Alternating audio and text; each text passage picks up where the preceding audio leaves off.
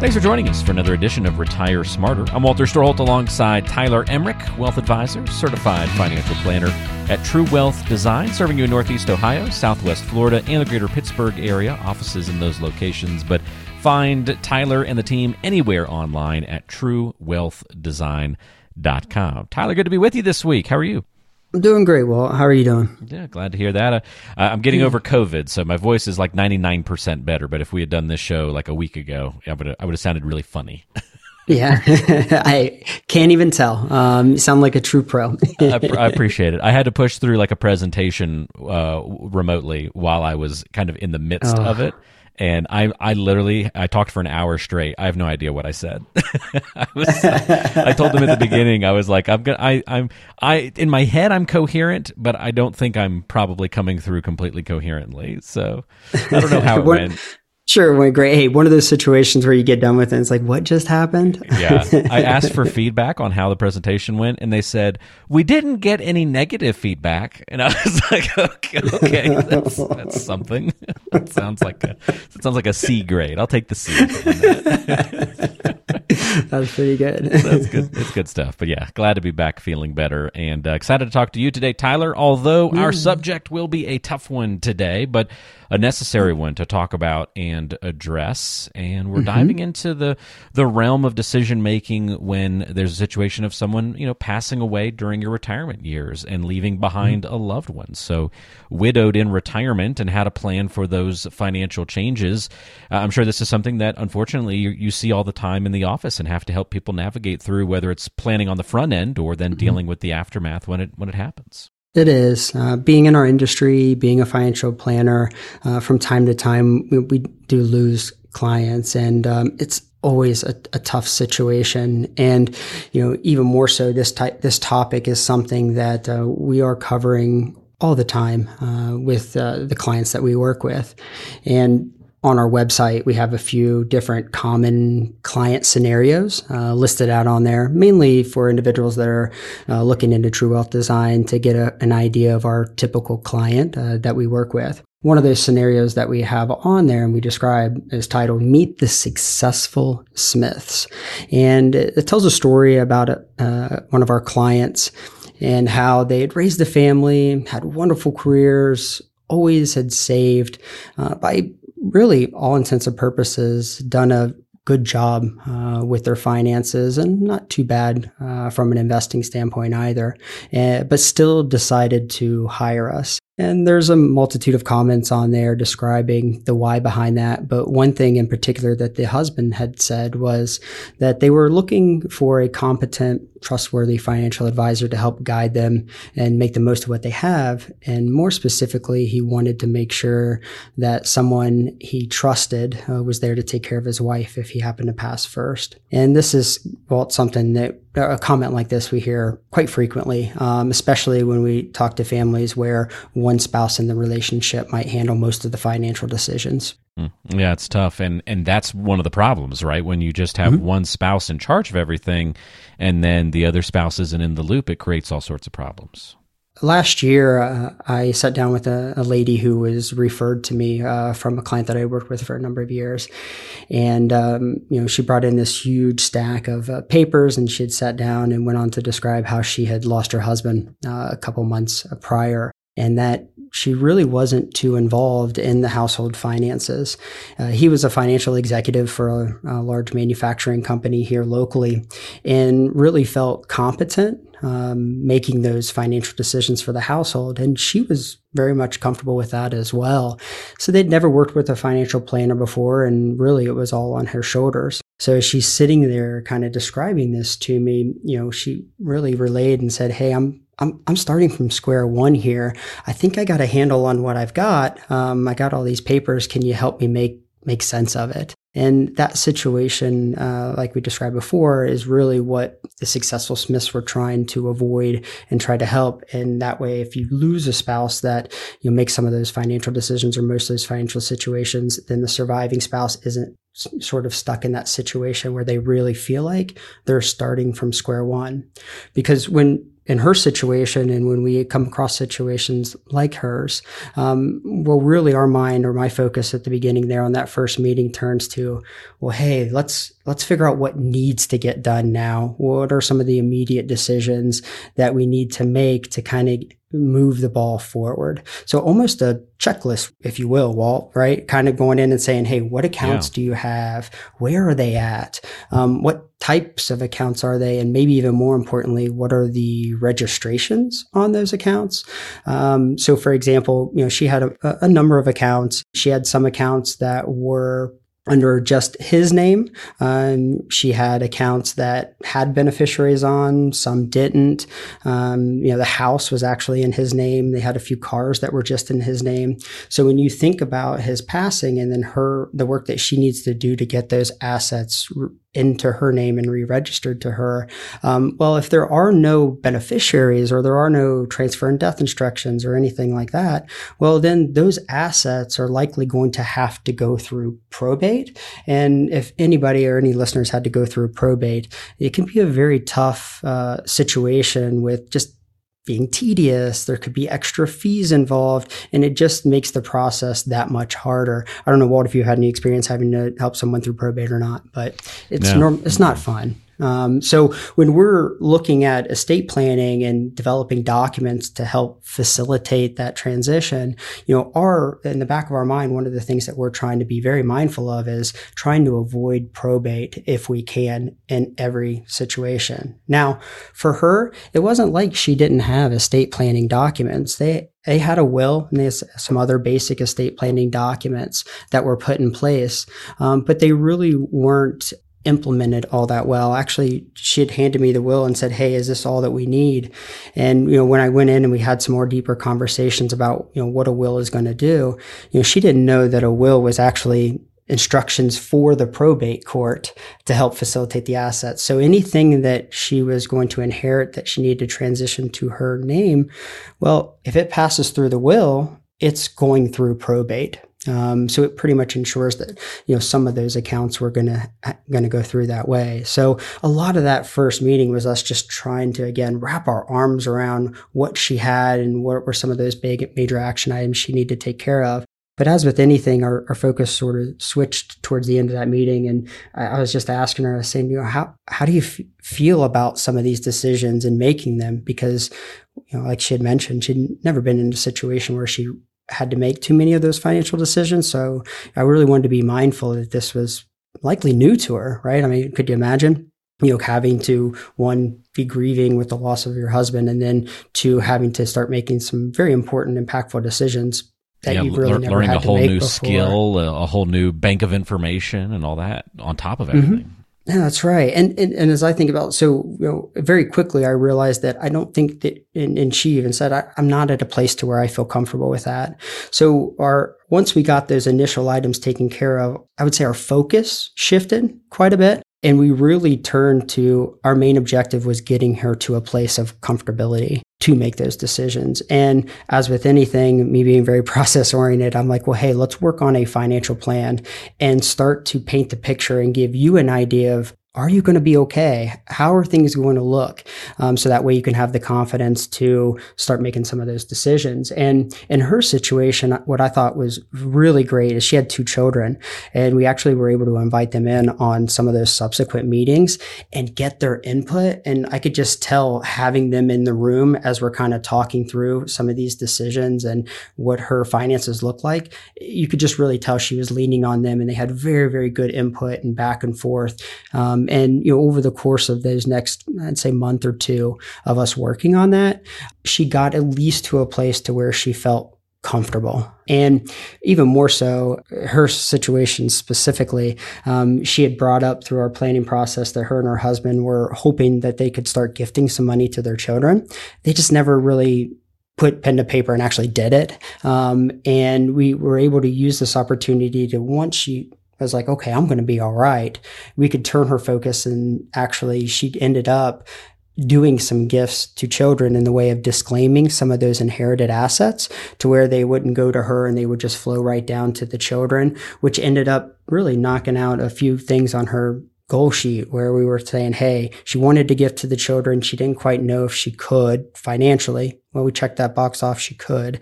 And then 2, we did it. We were going to have to handle some of those decisions through the probate court and through that transition. So we were able to just go ahead and do that in an efficient manner to where the kids actually got some money out of the whole ordeal. And then, of course, we did it in a pretty tax efficient way as well, because it helped her avoid some taxes down the road in the form of RMDs. So all in all, a pretty good situation, but very, very tough at the time. And looking back on it, trying to juggle all of these things and then also trying to grieve, it can be a lot. So ideally, we'd like to do that on the front end, well, if we can, and try to plan for that ahead. But that was the situation as I think back to that comment about the story, Meet the Successful Smiths, and what he was alluding to, that whole process was what he wanted to avoid for his spouse if it were to come to that. This might be something you want to address later in the show, Tyler. So if that's the case, please feel free. We can punt this question, but I'm just curious. You mentioned estate planning and estate planning documents and that sort of thing. How do you guys advise people about estate planning? Are you able to do it with just kind of the financial perspective and point people in the right direction in terms of what documents they need, or do you suggest people work with a specific estate planner? I think the comment you made about does it start with the finances? I think that's fairly accurate, very accurate. I think, one, you have to get a handle on what your finances are going to look like down the road, how they're going to change. And we do that by creating a financial plan. But once we've got that in place and we've done all the work needed to get families to a place to where they feel comfortable, and then we can turn our attention to start identifying and using that plan to say, what are some of the concerns that financially you should be aware of in regards to your estate. And then once we've identified those concerns and talked through them, then it turns to, well, hey, how do we implement and actually start getting these estate documents in place? What estate documents do you need? Do I just need a will? Do I need to go through and get a trust? And that's very situational depending on, the goals of the family, the assets, and a whole host of other things. But it does start with that financial picture, and then you can move down into what the family's trying to accomplish, and then finally the implementation of the actual document creation and implementation. But I think what's very important with that whole process, and what I think gets lost in translation sometimes, is that final step of the actual implementation. Well, you wouldn't believe the amount of families that I come in and we're meeting with, and they might have the documents in order and updated, but yet they haven't taken one step further and actually put their house in a trust, or put their taxable brokerage accounts and move them underneath the trust, or updated their beneficiaries or their transfer on death instructions. These documents are great to have, but if you don't get them in place properly, things fall through the cracks. And it's very easy to do and, not handle that final step in the process. So you see people like the football player that gets, returns the fumble 98 yards, but stumbles right before the goal line. You see people get almost all the way there, but then missing a few key pieces at the end. Correct. Okay. You nailed it. I think that's a wonderful analogy. And then, 2, even as we're thinking about just the logistics of getting the documents in place and so on and so forth. I mean, I want to kind of go back to that thought of how common it is that one spouse manages most of the household finances. I think back just to my own personal circumstances there, Walt, like with my mom and my dad. My mom passed a number of years ago, and my mom actually handled most of the finances for our household. And if you look at some of the data, I don't think that's too uncommon that women actually handle like everyday expenses, check writing, handling the bills, and so on and so forth, like my mother did. I've seen numbers as high as 80% of women do that. But where things I think fall short is when you take the lead on like long-term financial planning decisions. I think women are a lot less involved, at least statistically, on making those decisions. And then, if you look at it from the husband standpoint as well, I mean, very similar statistics where it's almost this like division of labor in the household. And if one spouse is good at something, really maximizing that and letting the other spouse do something else, right? Because we all live busy lives. And I think my family was, no different than that. But when my mom passed, it was very hard for us to kind of wrap our arms around, what needs to get done just from a day-to-day standpoint of all the bill paying and check writing and all that good stuff. And over the years, my dad certainly can handle it now and has gotten much more comfortable with it, but it took time. And again, I think the thing that we don't want to lose sight of is that we had to do that as a family after mom passed. We didn't do it the right way and do it beforehand. And when you're grieving and you're trying to go through that and make these decisions, I think that makes it a lot more difficult to get to a place to where you feel comfortable. In my dad's situation and our family's situation, one thing that we did have going for us is that there was a trusted financial professional to help us navigate through it. My dad, I'm his son, so if you can't trust your son, hey. So we had a little bit of that. I don't know if I should go that far, but it certainly helps. Hopefully I wouldn't put my dad in a bad situation. But I think some families don't have that, right? They don't have a financial professional that both spouses trust. And I think that's important. Both spouses trust. I've heard stats upwards of 80% of widows actually switch financial advisors within a year of their husband's death. Wow. That's a pretty wild stat. I figured it would be high, and I've definitely experienced this as well. But there's definitely a disconnect there where maybe the spouse who handles most of the finances has a wonderful relationship with the advisor that's helping the family. But the other one hasn't maybe had that FaceTime and hasn't been able to voice their opinion or develop that relationship to feel comfortable with staying with the advisor. That's fascinating. Think that it is, right? Well, and I've experienced it. I think back to a family that I met a while back. She had come in to me and very, very successful. It was just her, and we got to talking, and she's like, hey, I want to start working with you. I want to create a financial plan. I know I need to do this. And I think it's just going to be me. My husband, he doesn't enjoy numbers. He doesn't like taxes, finance. He'd much rather be doing anything than come in here and start talking about that type of stuff. When I experienced that early on, I really try my best to explain just the importance of having, in this case, him involved. I think it goes a long way, and any way that we can get both spouses involved, there's value to that. And we were able to get, I would say, pull them in kicking and screaming when we went through that initial planning phase or that initial plan development. So on those first few meetings, as we were starting the relationship and talking about goals and what they're trying to accomplish and things, we did end up getting him in on those meetings. But over the years, especially within the last couple years, I started less and less meetings attended. Well, right. That old, just me today. He's not going to join, so on and so forth. So I'd say over the last 2 years, I've talked to him over email and over the phone, but we really haven't got him in to have a financial planning meeting and some of those financial planning updates. And she had come to me at the end of this past year and was like, hey, I think I'm going to pull the trigger. I'm going to go. I'm going to retire. And their family dynamic was she was the breadwinner. So she had a sizable income that was coming into the household, and that was going to get shut off. I mean, that's a huge change for their situation. And she was going to jump into this endeavor. And I was like, hey, so you think we can get him into the office here? It's a big change. How's he feeling about it? We kind of, tossed some ideas back and forth. And what we came up with was, since he doesn't like the numbers or the detailed financial planning, tax strategy, investments, things that, typically that we would go over, let's get a meeting together where we don't talk about those things. Those aren't the objective. Well, you wouldn't believe it, but I did not have a meeting agenda for this meeting. And that's like big for me, right? Process oriented, have to have it down, right? So, but we really wanted to get an environment to where we thought he would feel the most comfortable.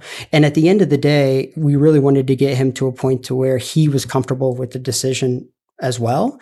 And, getting down into the weeds wasn't going to benefit him, in our opinion. So we were able to get that meeting, get him in, and literally we just talked about the transition.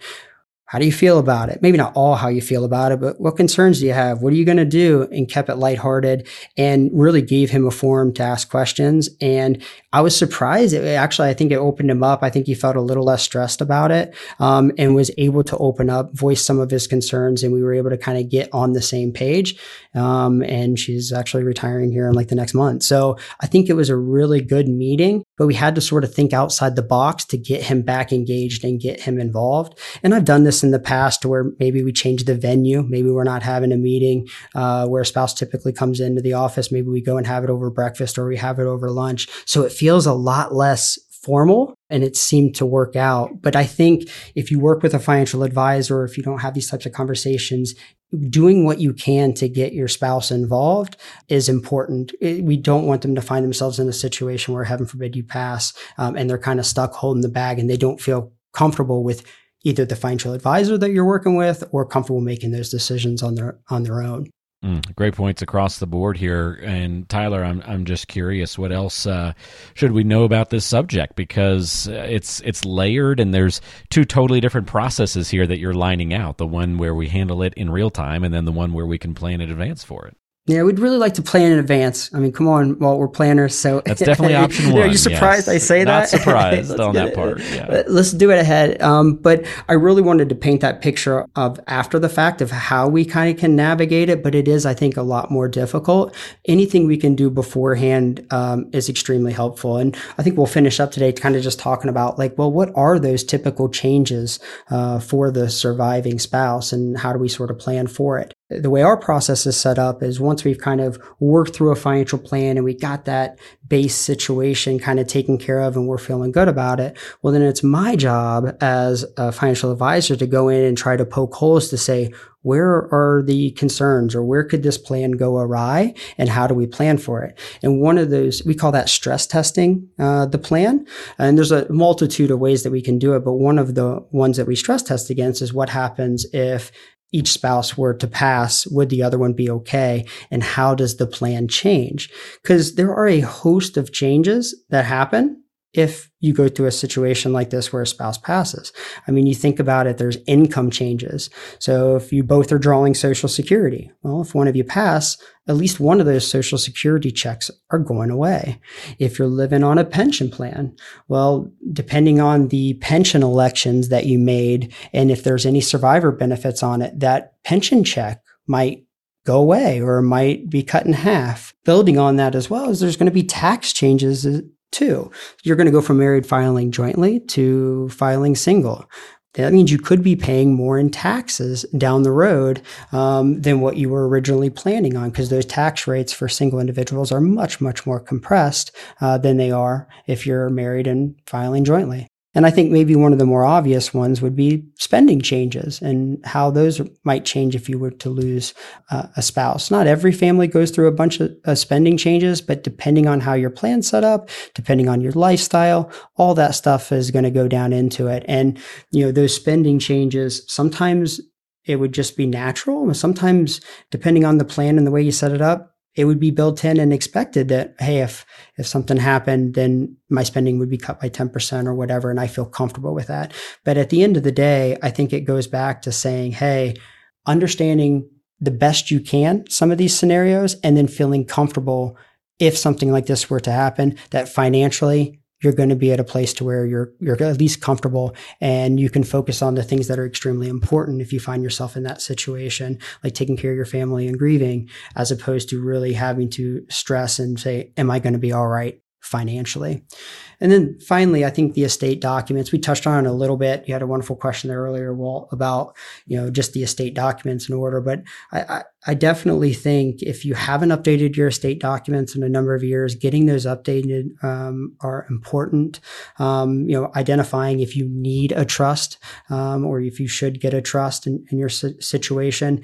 And then two, getting those documents at least drafted up by a professional, and then getting them implemented, right? Getting your trust on your house, if that's what you're trying to do, getting transfer on death instructions on your checking account. Any way that we can help avoid probate and make that transition as smooth as possible, I think is a win-win all the way around. Great outline of some action steps and some things to be thinking about so we can be on the front end of that planning process and not reactionary to when, this likely will happen to a lot of couples in retirement. I mean, we all know where we're all where things are going to end up for us as individuals, and it's not always at the same time as our partner. And so being widowed in retirement is something, almost all of us are going to experience, or at least all couples will experience one of the two having to go through that event. So the better we can plan plan for it, the better we can be when that unfortunate time comes.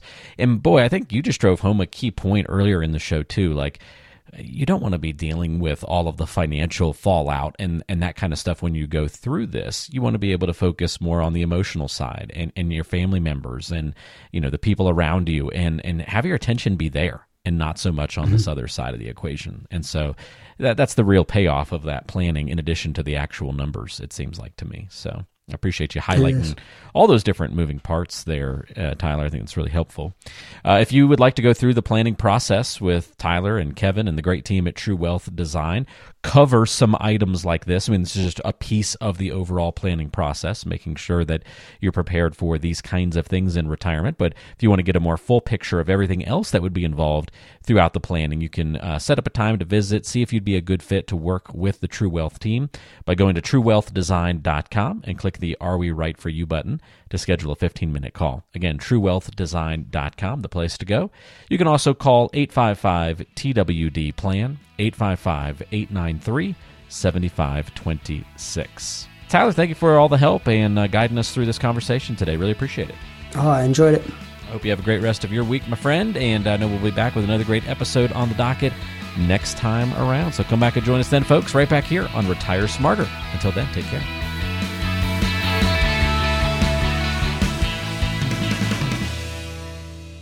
Information provided is for informational purposes only and does not constitute investment, tax, or legal advice. Information is obtained from sources that are deemed to be reliable, but their accurateness and completeness cannot be guaranteed. All performance reference is historical and not an indication of future results. Benchmark indices are hypothetical and do not include any investment fees.